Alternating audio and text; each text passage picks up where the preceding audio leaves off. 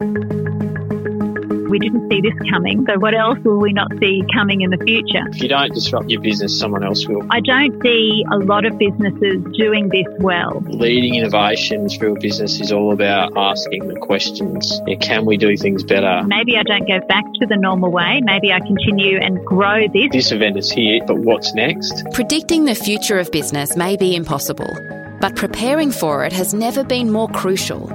As the business landscape changes daily, could matching that change with your own innovation be the way forward? You are listening to In Business with BDO. Welcome to In Business with BDO, where we bring the experts to you to share their insights on the top issues and topics impacting organisations and finance-related issues affecting individuals in Australia today. I'm your host, Jennifer Mary, and in this episode, we're discussing innovation, its essential role in successful business, and how and why it's taken centre stage in these current times of uncertainty. But first, what is innovation? I have this sort of overall view that innovation is really about purposeful change that has a positive social or economic impact. And I really like that definition because it's not too narrow. I think sometimes if you define it too tightly, it can really restrict your thinking. Meet Tanya Titman. She's the Head of Strategic Innovation for BDO Australia. My role is very much around creating an innovation culture across BDO and to work with our global team as well. So coming up with some ways and ideas in which we can foster innovation right throughout the organisation.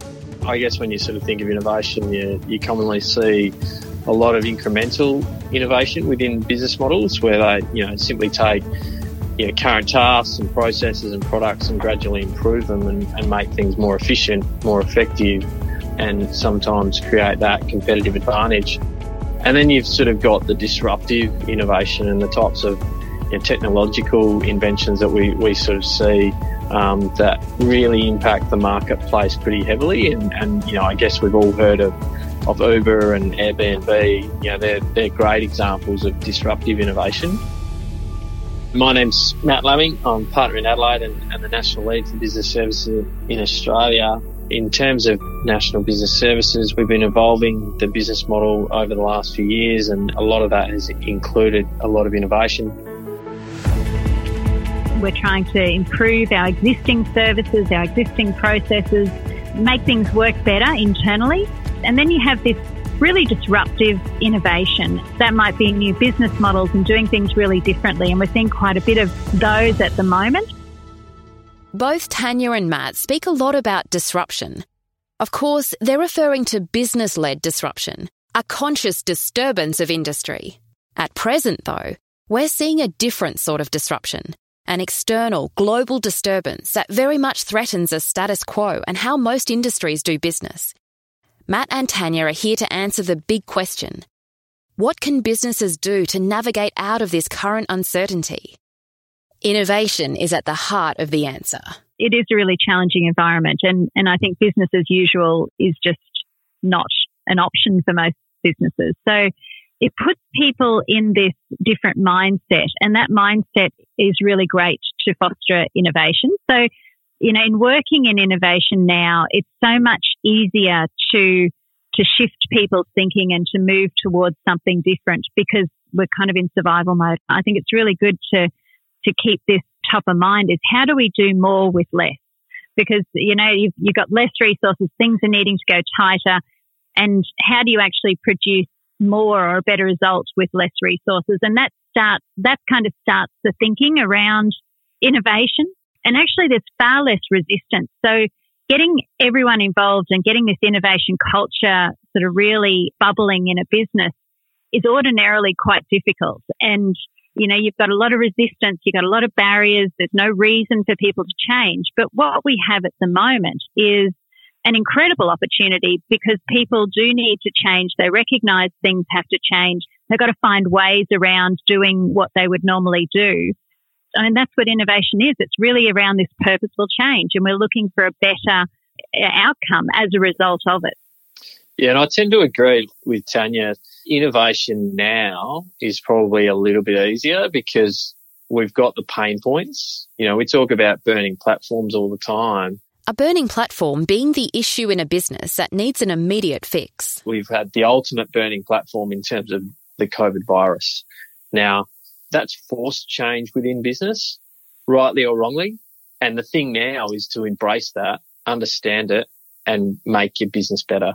Tanya or Matt, do you have any specific examples of businesses that have responded positively or perhaps negatively to the COVID-19 situation? We had a great example, a large-scale butcher retailing predominantly to the hospitality sector. And obviously the hospitality sector was pretty heavily hit. And therefore, the large-scale butcher was impacted pretty heavily as well, because there went his client base, they weren't purchasing. They pivoted really quickly, got up a virtual presence within a week, and in a short period of time were sort of retailing from certain bottle shop areas as well as going direct to market, which sort of enabled them to maintain a level of cash flow and keep moving. We also saw, gin distillers move from making gin to making hand sanitizer, utilising their equipment for another cause and build new revenue streams.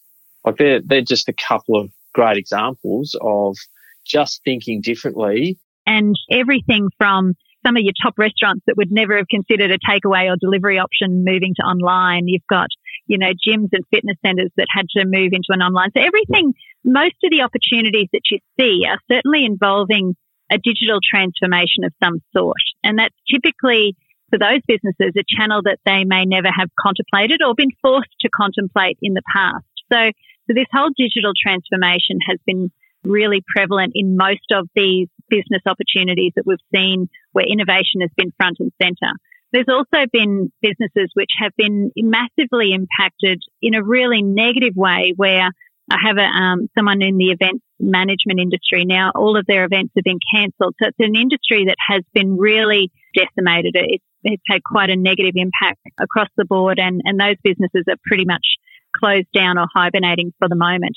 So seeing some of those opportunities where they're looking at technology and, again, digital transformation and digital projects. On the back of Tanya's point around the event management, like that's a really interesting one. And I think the opportunities that do come out of that. And there's no doubt that our profession's one that attends conferences all the time, but the advent of the virtual experience and the virtual conference we've sort of seen, and some of these event management groups have sort of moved towards coordinating those virtual conferences. But it's, given the limitations that we've seen on travel and mass gatherings, that's more than likely going to continue for some time. But the online experience has opened up a world of more opportunity. And I think, not only from a personal development and access perspective, but also cost efficiency, less travel within the business. But also with the virtual conference, you tend to get sponsors that would be involved in a conference that were only really sort of aligned to that industry, whereas now under a virtual experience, so sponsors that are outside of the industry but are more focused at an individual sort of impact can sort of come in and sponsor those conferences. If your business has multiple locations, then you can now start sort of going across states and territories quite easily. You can be bringing staff training sessions and running those across the board instead of having them in separate locations. So all of a sudden we're starting to unlock some great capacity and productivity opportunities within businesses. And then how do we make the best use of those resources? As you think through and solve the problems and look at the opportunities, I think there's solutions and opportunities in all of that.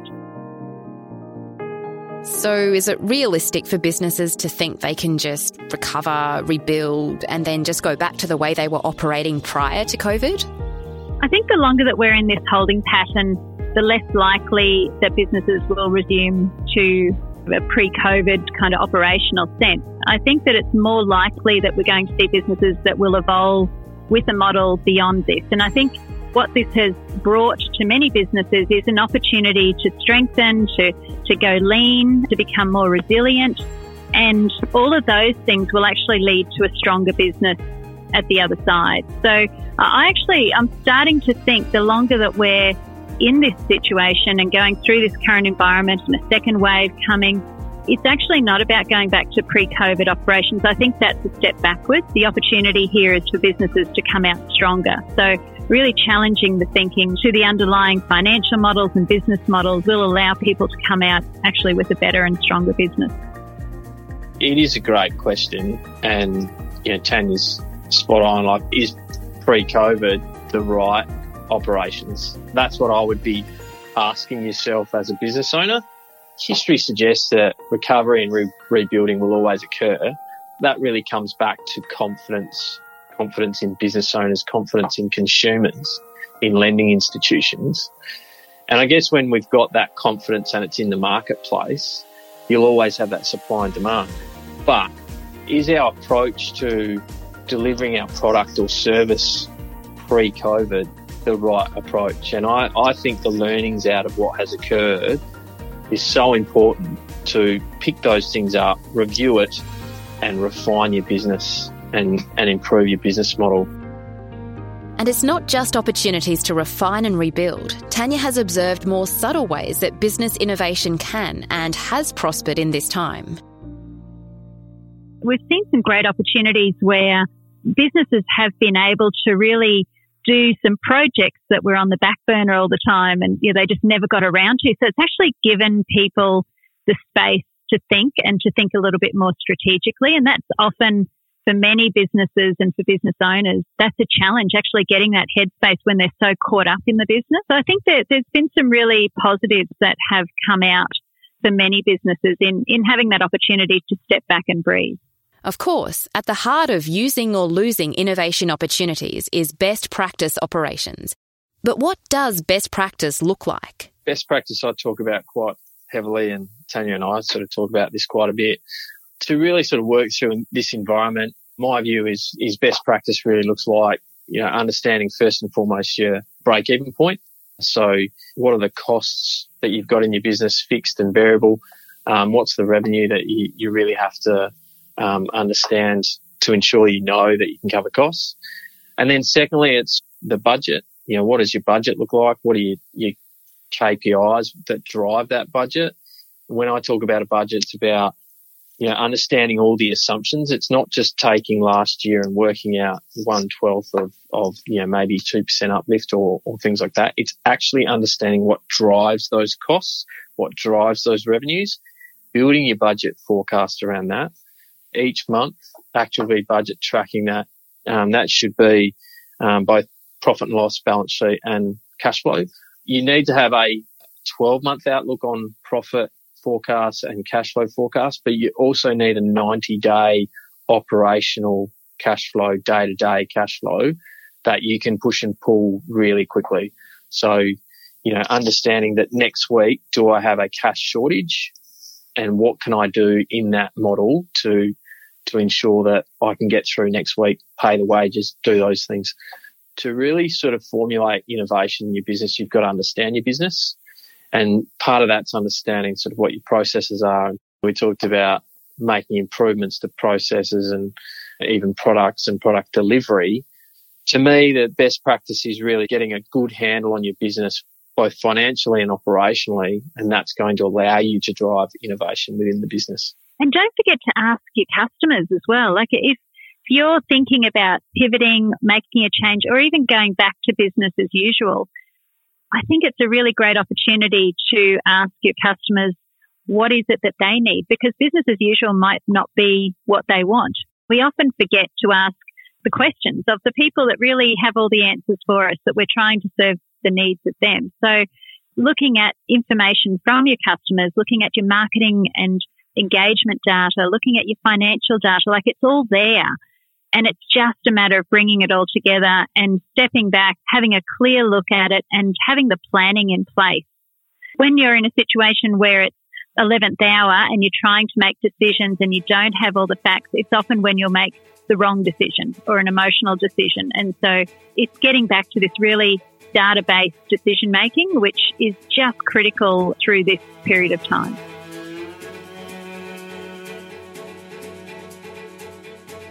I have some really great businesses that in the online retail space. So they were already in the online space prior to this crisis. So they've been able to move very fast. But even though they're in a good space and in online, they've continually gone back to the data and reassessed and re-looked at it and worked out ways in which they can pivot. And even to the point where when we work through the scenario planning, thinking about the impact on the future customer. So one of the businesses that we've worked with has had a look at it and said, well, actually the impact potentially of what's going to happen with JobKeeper and JobSeeker is that their key market could really be impacted and find it really hard to buy their product. Now, as a result, they're starting to look at then who would then be the next logical customer and how do they start pivoting their marketing information in order to tap into that future customer and start pivoting now as opposed to sort of wait till something happens where they see the impact. So, it's a constant thing and it's really, I try to work with a lot of the clients in this space and get them to really obsess on their data. So look at it daily and weekly. And I think we've got to look at it much more often than we ordinarily would because there's so much information coming through at the moment and it's changing daily and it's very uncertain. I don't see a lot of businesses doing this well. So what I think is if you put yourself in that position where you are making clear decisions based on data, then you're probably in the top 1 or 2% of businesses that, are really going to strengthen through this period. Sure, we've got JobKeeper for the next few months and maybe beyond. But what happens post that? What happens for the next event that will impact your business? Are you business ready? And to me, it really comes down to what Tanya was saying. It comes down to how well you have planned and being able to be agile and adapt really quickly if an event occurs. What we found with those businesses that we work with that do have best practice reporting, best practice process in their business model already, when the crisis hit, they knew the things that they needed to address. Now, the thing that they did was do a list of those things that they needed to address and then went and got the data really quickly and then made their sound decisions. But they made those decisions on good data, as Tanya points out. The ones that didn't have that stuff in place really sort of struggled through and again, have found ways and means to get through, generally by implementing some of these processes into their business. But that time lag of even a few weeks makes a significant difference. My view is when we sort of come out of this bubble that we're in, is those businesses that have been in best practice space, they'll be the ones that really prosper and are looking to grow and are strategically making decisions. Matt, when you say bubble, you're referring to the government support? Definitely the JobKeeper legislation we've got in place, the bank deferrals, the ATO deferrals, they all come home to roost at some point in the future. And it's at that point where, I think businesses will really need to be on top of their numbers and their forecasts to be able to understand whether their viability is there. And for those that have really worked that process well through this last 4 or 5 months and actually balanced all of those things well, they'll be the ones that can really take advantage of acquisition and investment. What are the risks involved for a business that might be thinking of trying new ways of doing things or new products, but they're afraid because of risk? Are there ways of minimising those risks, and what are they? Well, I think the easiest way to minimise risk is fail fast. That's the one thing you want to do whenever you're sort of testing something or trying a level of innovation or disruption in the business is you want to get to whether it's going to succeed or fail reasonably quickly. Now, we've sort of seen organisations spend many mountains of dollars over the years to implement things that haven't worked. The businesses that do them well are the ones that come up with the idea, foster that idea, but get to a critical decision point reasonably quickly in that sort of timeline and then move forward or don't. If data-led best practice operations are the backbone of successful innovation, then a forward-thinking culture is at the heart. It's one thing to balance the books. It's another to foster a culture of innovation to drive the change. The innovation culture is one that it has to filter right throughout. So you have to have this concept, and I love the wording around this that I often speak about, which is giving people the freedom and the responsibility to think differently. So some of the things that is worth looking at in terms of your business is what are the KPIs that you're measuring your people by? Because the way that we measure our people, that's the way in which we're trying to incentivize or move them towards. Now, for many businesses, we're incentivizing or we're measuring people by the wrong things. It actually doesn't allow them to have freedom, doesn't allow them to have responsibility. It doesn't allow them to try different things, to come up with new ideas. So firstly, you've got to look at the culture and how you're measuring your people and what success means, because that's often the first thing that stops innovation happening. If you're measuring someone by the job they do and it's productivity based and you've got to do 80 or 90% productivity, well, that's not giving them any opportunity to think differently or to come up with ideas of ways in which they could help the business going forward. So that's one of the things that you need to look at. The other thing that I'd say is innovation doesn't sit with one person. So in my role, it's very much around innovation, but it's not about me coming up with all the ideas. It's about how do I deploy and get all of those ideas coming from the entire business and sort of bubbling up. So innovation really has to filter right throughout the organisation, but it has to be led by the business owner or by the leadership team. They're the ones that have to allow people to be innovative and to bring those ideas to the fore. So the things that generally make it so much harder are people's mindsets and people not needing to change. So the thing that's really made innovation much easier now is that there's been a trigger or a change in the business in terms of the way it normally operates. And to be able to continue operating that business, we now need to do something different. And what is it that we need to do different? And getting people involved in solving that problem is what we're currently seeing, as opposed to someone trying to push against the tide and actually force people to change. So there's far less resistance. There's far more willingness, I think, for the entire workforce to be involved in the solution because it's their futures that are being impacted. So if this business doesn't survive, then they don't have a job either. So you're actually seeing this involvement of everyone in trying to solve the problem of how they get this business, to be able to grow and continue throughout this period. And that's really what innovation is all about. I always talk about challenging the status quo and to me, leading innovation through a business is all about asking the questions. Can we do things better? Is there a better way? And what if? Ultimately, that's what you've got to be continuously asking yourself as a business owner, as an organisation, if you want to be thinking about innovation consistently. And it is about consistency. As increasing digitisation breaks down the borders of business, Tanya says healthy innovators should consider their potential global impacts. I think many businesses tend to have a mindset that is more local, and we do tend to have a mindset that, probably fences us in a little bit. I work with a lot of startup and businesses that are going through high growth periods, and I just think there's an incredible opportunity for them to go global, and that opportunity exists now more than ever.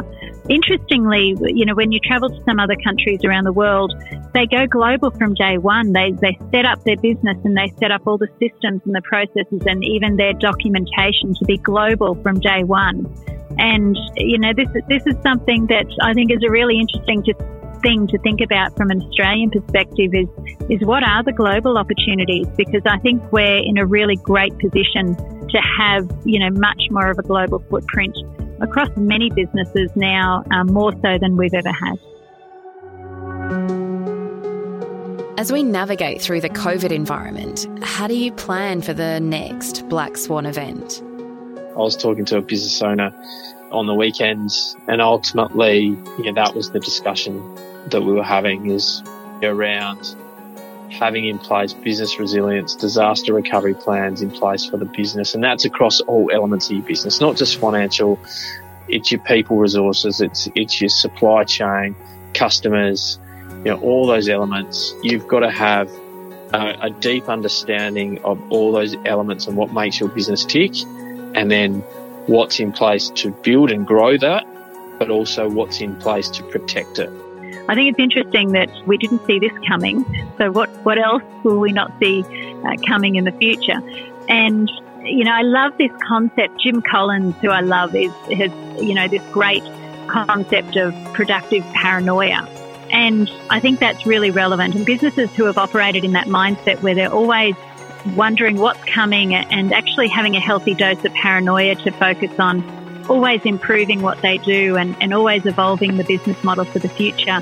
That's the mindset that we should be going forward with. I think as a result of this, I think it's a really healthy mindset to have. And probably those businesses that potentially become a bit complacent and settle back into business as usual will find it hard to navigate, the next black swan event. The thing that would disappoint me, I think, for many businesses is if they go back to business as usual, and then I think it's really good to continue to explore. So if you have tried something different, if you've opened up a new revenue line, if you've opened up a new channel or a new product or service because of what's happened, explore it for a little longer. Don't shut it down, looking at the future and saying, what is the impact? What might this look like in the future? And rather than just shutting it down and going back to the original business model, could we go forward with both revenue streams or both products?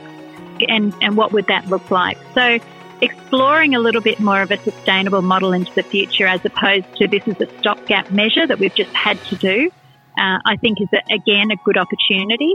Certainly something that they would never have had and may not have that opportunity again.